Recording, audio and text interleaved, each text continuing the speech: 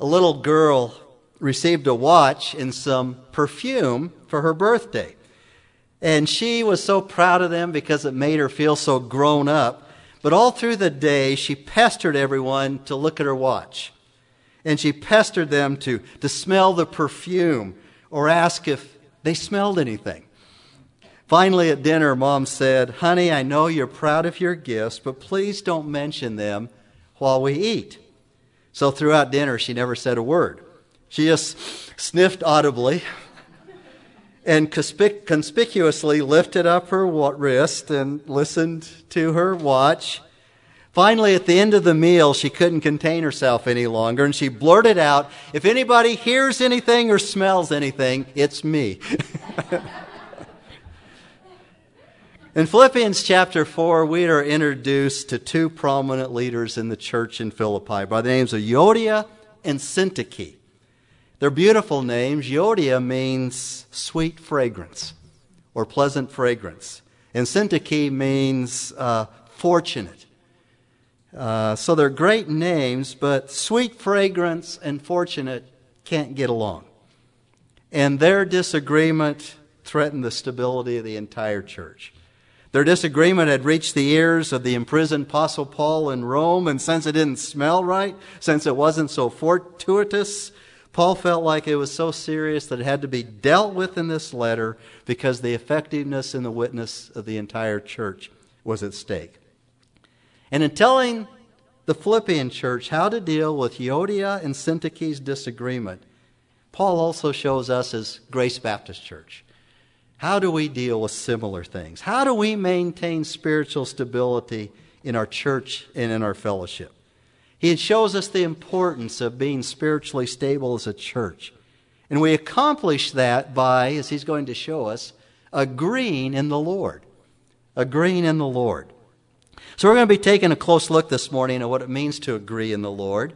Now, what is surprising, it might even be shocking as we read this, is that these two women, Euodia and Syntyche, were not peripheral people in the church. They're not your typical troublemakers. They're not those who are on the criticizing fringes of the church. They are not those known for their bad tempers or their wagging tongues or their constant complaint or for causing doctrinal disputes or their constant negative attitude. These are women, as Paul put it in Philippians chapter 4, verse 3, who he said, shared in my struggle in the cause of the gospel. These were women who in some way in Philippi had ministered alongside the Apostle Paul. Now, women played a prominent role in the church at Philippi from its very beginning. When Paul and his companions responded to the Macedonian call to come over and help us, a call from a man from Macedonia, he actually found women. It was a woman from Macedonia. They had gone to Philippi. They looked for a synagogue, as was their practice and their habit to preach the gospel and teach in the synagogues on a Sabbath morning. They didn't find a synagogue, and so they went down to the river on the Sabbath, because the riverside was the traditional place of prayer in Judaism when a town didn't have a synagogue. And Acts chapter 16 told us that down by the river they found a group of women who were praying on the Sabbath. And Paul began to speak to these women, and a woman by the name of Lydia, a businesswoman who sold purple fabrics, responded to the gospel and she was saved, the first convert in Europe. And she and all of her household were saved. And Lydia became the patron of Paul and his companions as they preached the gospel in Philippi. And she continued to be a faithful leader in the church at Philippi. In fact, at Philippi today, you can see these spectacular ancient ruins. I don't know if you guys like ancient architectural ruins like I do, but I Google these things and look, oh, those are so cool. Someday I want to go to Ephesus. But Philippi has these ancient ruins of what was a spectacular Christian church, and the church was named St. Lydia. It was named after Lydia, the first convert in Europe. And we wonder, were Euodia and Syntyche among those women who were at that riverside for prayer that morning? Well, we know that they were among the first converts. If they weren't part of that first prayer meeting, They were some of the first converts in Philippi because Paul knew them personally. They'd ministered alongside of him, and he uses military language to say they stood shoulder to shoulder for the cause of the gospel. They had strived together in the same struggle. These were women who were deeply committed to the gospel of Jesus Christ. They were deeply committed to the church and to the ministries of the church. They were faithful believers in the Lord. And they were happy, or would be happy, to be counted in the company of other Christian leaders that are mentioned here, such as Lydia and Clement, who we see in this 4th chapter. And then in verse 3 it says, those whose names are written in the book of life. They were committed Christian leaders in the church. Now, we're not told what their particular disagreement is. We don't know whether it was ethical. We don't know whether it was a personal thing, a personality conflict. We don't know if it's ecclesiastical, had the way the church did its ministries. We don't know if it was doctrinal. It probably wasn't doctrinal, or Paul would have said, hey, here's the word of the Lord on the matter, and would have gotten straightened it out. But it was sufficient enough for Paul to have to deal with it. It had spread like ripples in a pond, and its negative ripple effect could be felt as far away as the prison in Rome. The Philippians, as you know, faced many challenges. They were a persecuted church. They were a poor church. But Paul is reminding them that sometimes the greatest challenge can come from within. That our petty and peripheral concerns can divert us from the cause of Christ. That we are to stand firm. Only a united church can present a united front. That disharmony within will lead to defeat without. It is harmony within that gives us the opportunity to display unity without. And that was what was being eroded in Philippi. So please turn once again to Philippians chapter 4 and verse 2 in your Bible. Or would I say that page was 1437 if you're using the Bibles in the rack this morning. The 4th chapter of Philippians, verse 2. In dealing with the disagreement between Euodia and Syntyche, Paul shows us how to agree in the Lord, how to live in harmony, how to stand firm in the Lord, how to maintain our unity, our testimony, our effectiveness in the community. Verse 2 of Philippians chapter 4, he says, I urge Euodia and I urge Syntyche to live in harmony in the Lord. Now we're going to start at the end of verse 2 and work our way backwards through that second verse. How do we agree in the Lord and enjoy the effectiveness and faithful testimony of spiritual stability? We agree in the Lord by first recognizing that we are indeed in the Lord. We are to live in harmony, be of the same mind, literally, in the Lord. Now that phrase, in the Lord, is crucial. We have to remember that as believers in Jesus Christ, that we are not our own. We belong to Jesus. Did you know as a believer, you don't belong to you? Now, in a culture where we think it's all about me and it's all about what I own and what I have, we think, first of all, that I belong to me. Paul wrote to the Corinthians, or do you not know that your body is a temple of the Holy Spirit who is in you, whom you have from God, and that you are not your own? Paraphrase, you don't belong to you. For you have been bought with a price. Therefore, glorify God in your body. You belong to God. Jesus bought and paid for you with the price of his own blood as he hung on the cross. In other words, he owns you. We usually say that in a negative sense where somebody says, I own you. But in a loving sense, in a caring sense, Jesus owns us. You know, when I forget that I am not my own, when I forget that I belong exclusively to Jesus Christ as one of his, then I will very quickly begin to champion my own agenda. I will champion my own gifts, my own talents, my own resources. I will establish my own cause. I will advocate for my own rights. I will get on my own high horse, and I will dispute with anybody who doesn't agree with the fact that I have a legitimate agenda. On the strength of who I am, on the strength of what I can do, and what I believe, and what I desire, and what I think is best, and everything else just going to have to deal with. Everybody else just going to have to deal with that. When we belong to a Savior who never insisted on his own way, this is amazingly inconsistent for the Christian to think this way. If Jesus had insisted on his own way, there would be no Philippians chapter 2, verses 6 through 8, where Jesus emptied himself, where Jesus took the form of a servant, where he humbled himself by becoming obedient.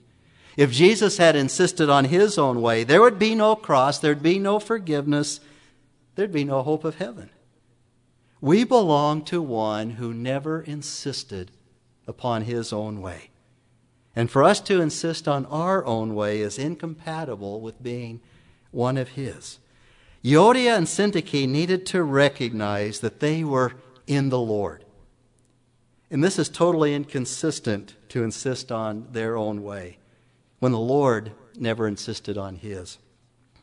One of the interesting and even most disconcerting things about being both an architect and a pastor is that many architects that I have talked to will tell you that the hardest clients to work with are churches.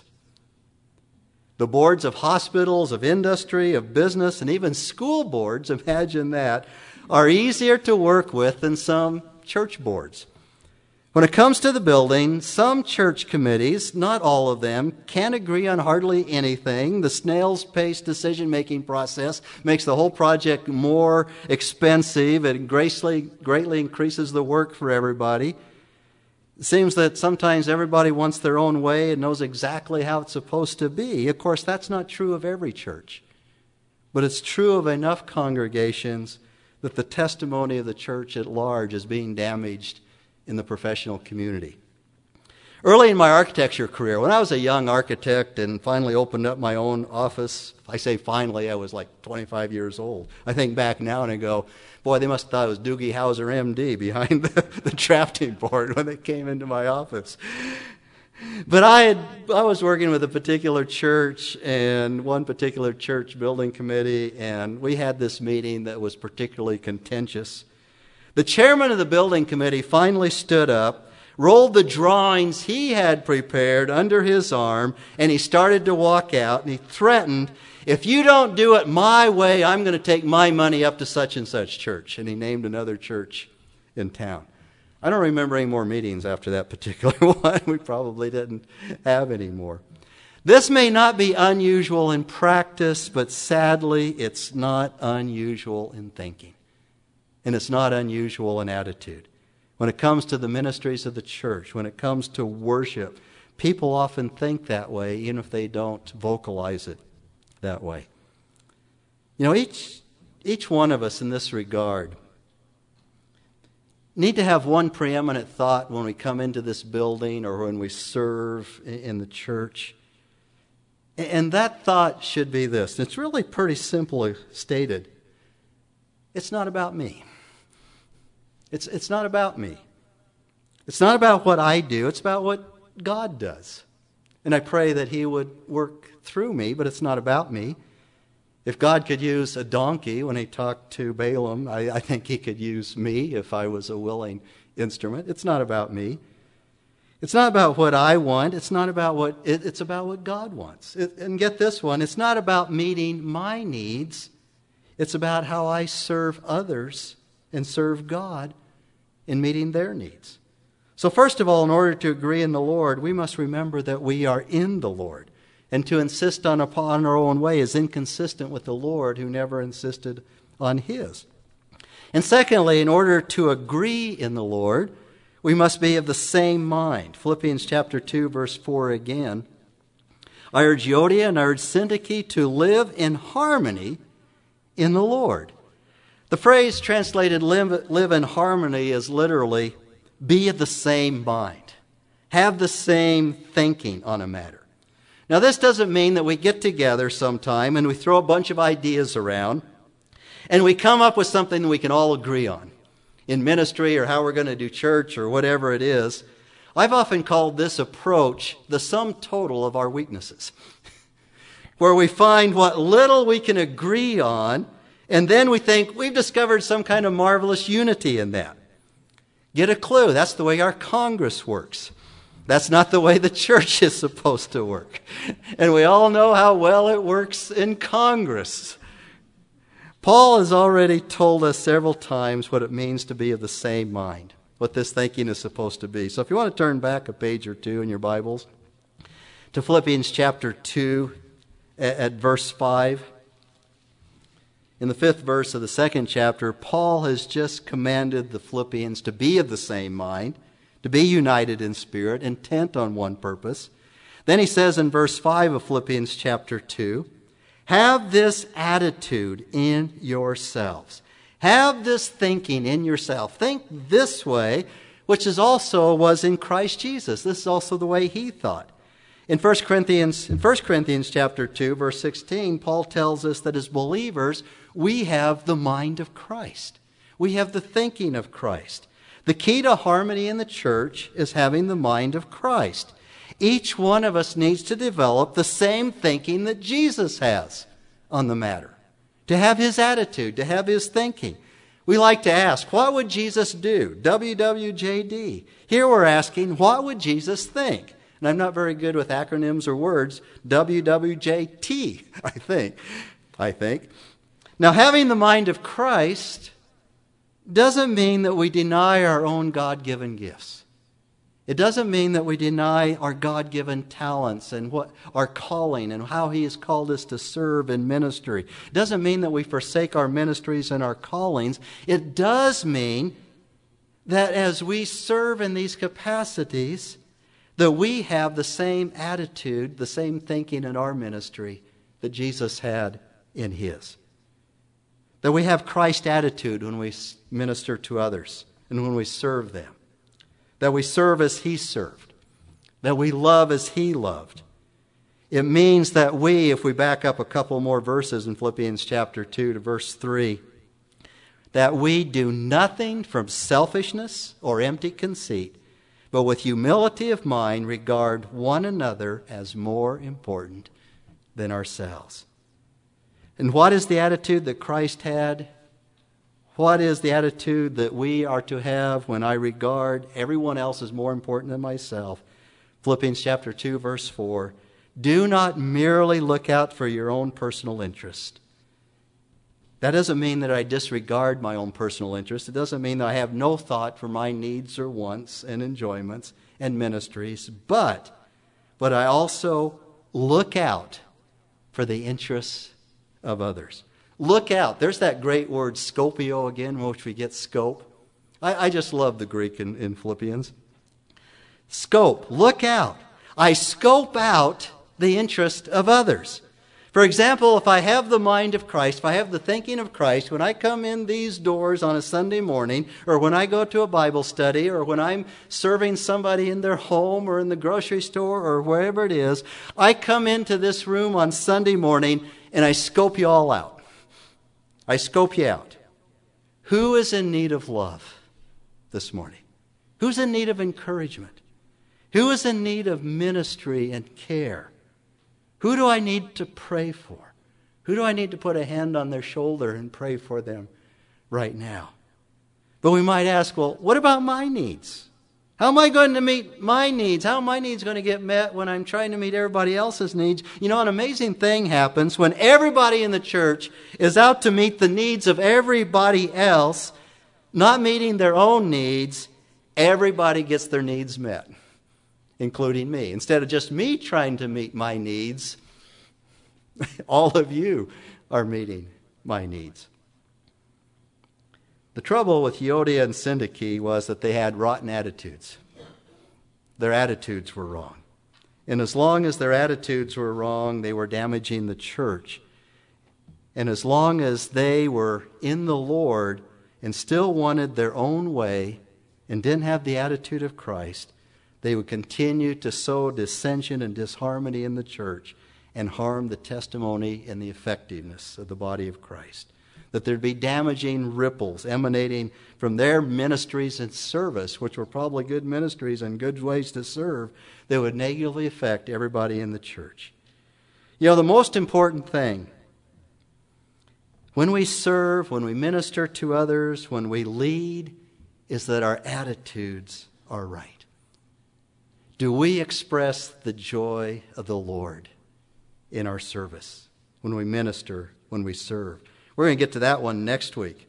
Rejoice in the Lord always. Again, I say rejoice. Sometimes we think that Paul's just taking a shotgun approach to all these things he lists at the end of Philippians. You know, just one simple line, rejoice in the Lord always. Again, I say rejoice. But what Paul is saying, that it has to do with our attitude, our thinking.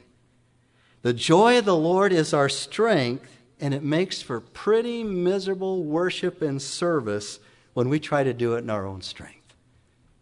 Do we love as Jesus loved? I mean, do we really love people? Are we really concerned about their needs and concern? So in the second verse of Philippians 4, I've been working backwards in the text. In order to agree in the Lord, at the end of the verse, we must recognize that we are in the Lord. We belong to Him. We are to champion His causes, not our own. We are to be of the same mind. We are to have the attitude of Christ, to express His joy, His love, His service sacrificially. Now I want us to look at the first two words of Philippians chapter 4, verse 2.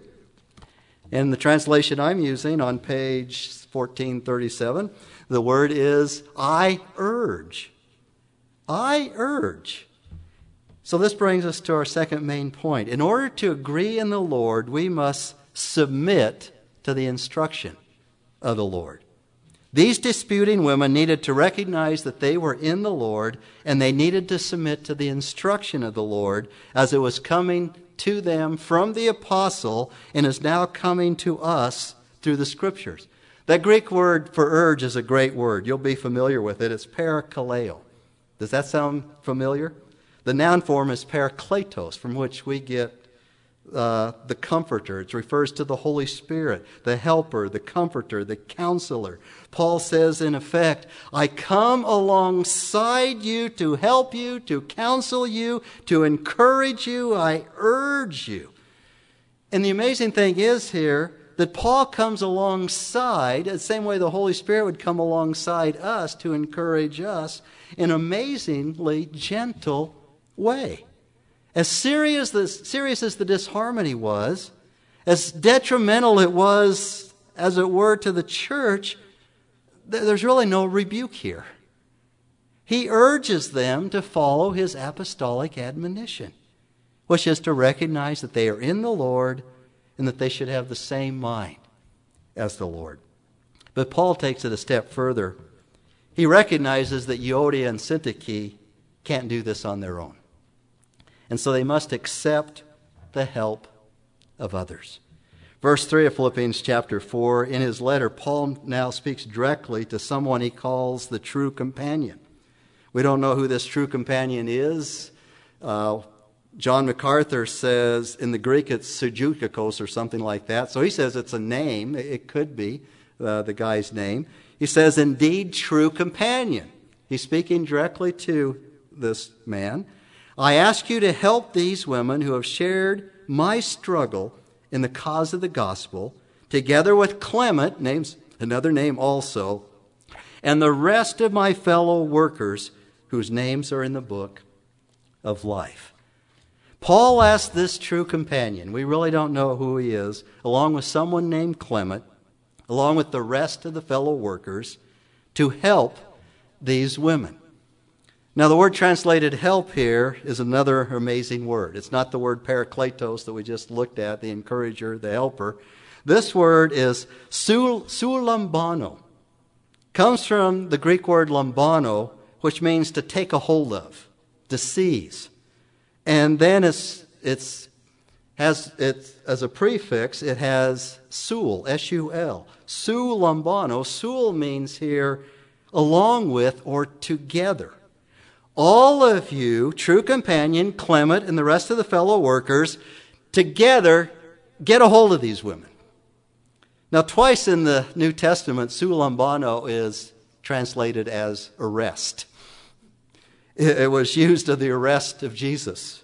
It was used of the arrest of the Apostle Peter. Now you're thinking, that doesn't sound too encouraging to me.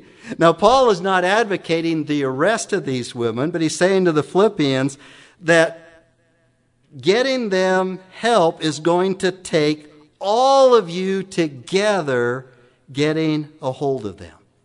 And we might ask, why is that? It's because Christians who are into themselves, into their own desires, into their own ministries, into their own problems, who are causing problems in the church, will resist the help and the counsel of fellow believers, sometimes at all cost. The blind spots can become so large that they even come to believe that they're the only ones who have gotten it right. Everybody else is wrong.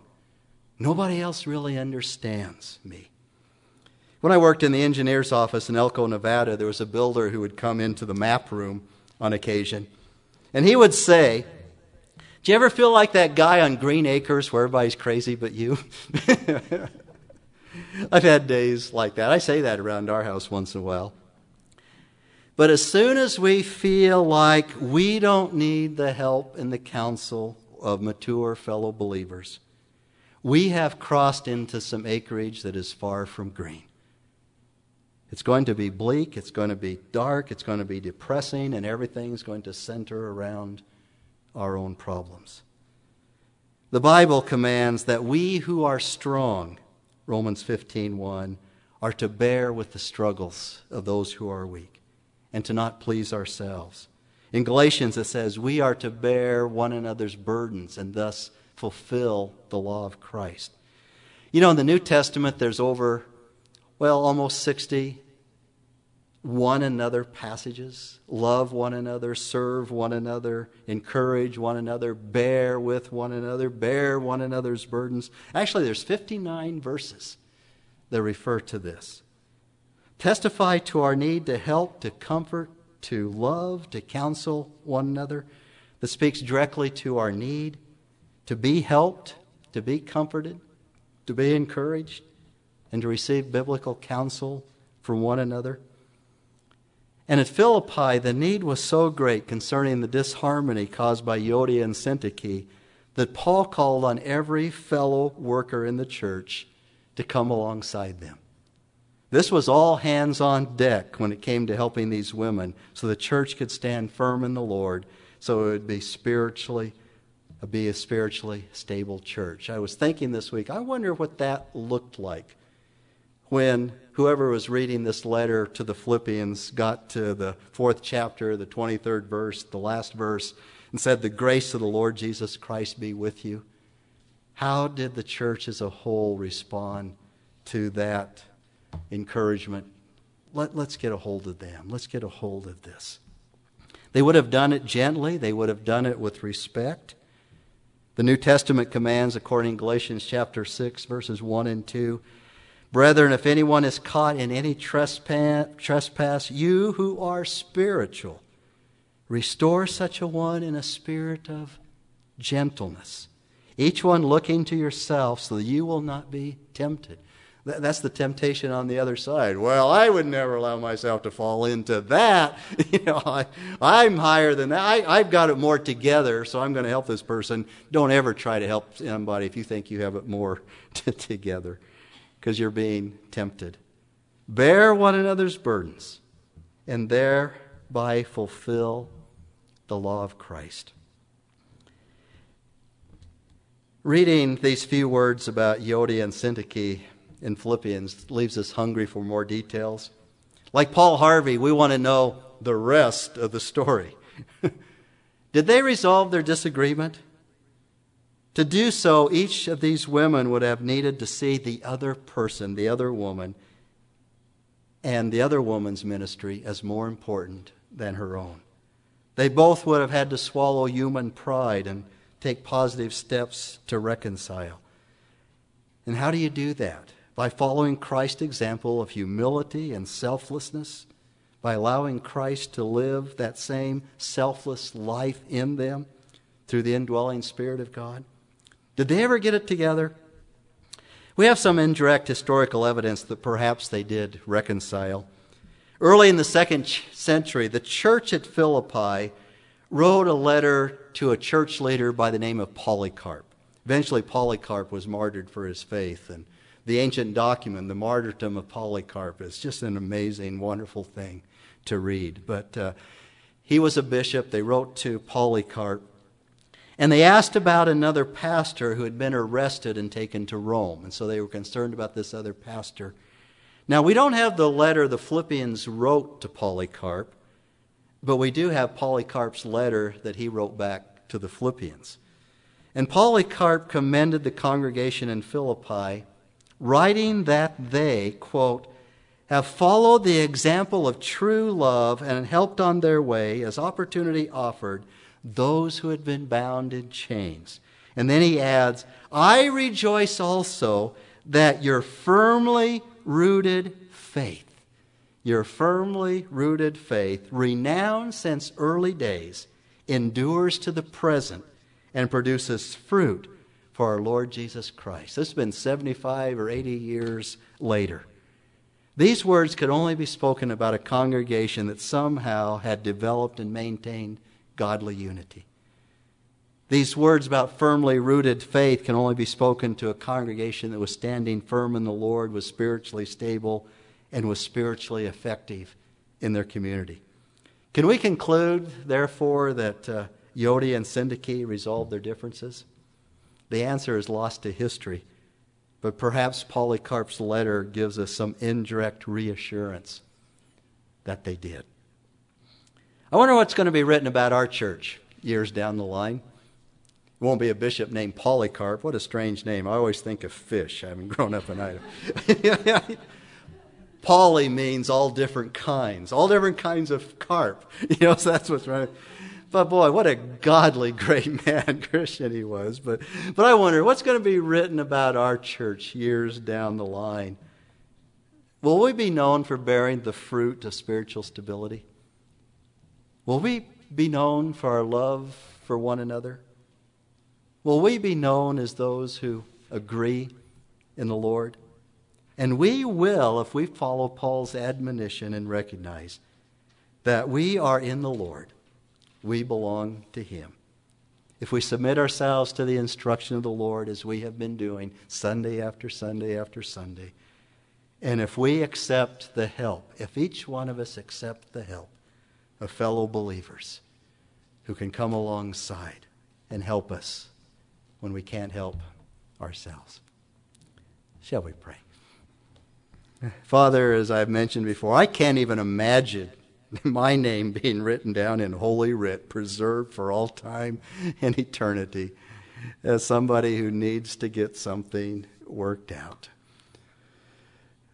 Father, I thank you for your graciousness, your love, your kindness, even as you have presented Euodia and Syntyche in your word this morning, Father. And I pray that those things that would get in the way of our reconciling with a brother or sister in Christ, get in the way of where our pride or our self-centeredness or it's about me gets in the way of what you have for us as a church, Father. I just pray that through the encouragement of your Holy Spirit and the encouragement of your word and the encouragement of fellow believers, Father, we might be known in our community as Grace Baptist Church. Those are people who agree in the Lord. Oh, what a tremendous thing. Father, even if we don't put something like that on our sign, which might be kind of a prideful thing to say, we agree in the Lord. As soon as we do that, we've disagreed. Father, I just pray that it would be something of our hearts, our minds, the spirit of our church. And we pray for it in Jesus' name. Amen.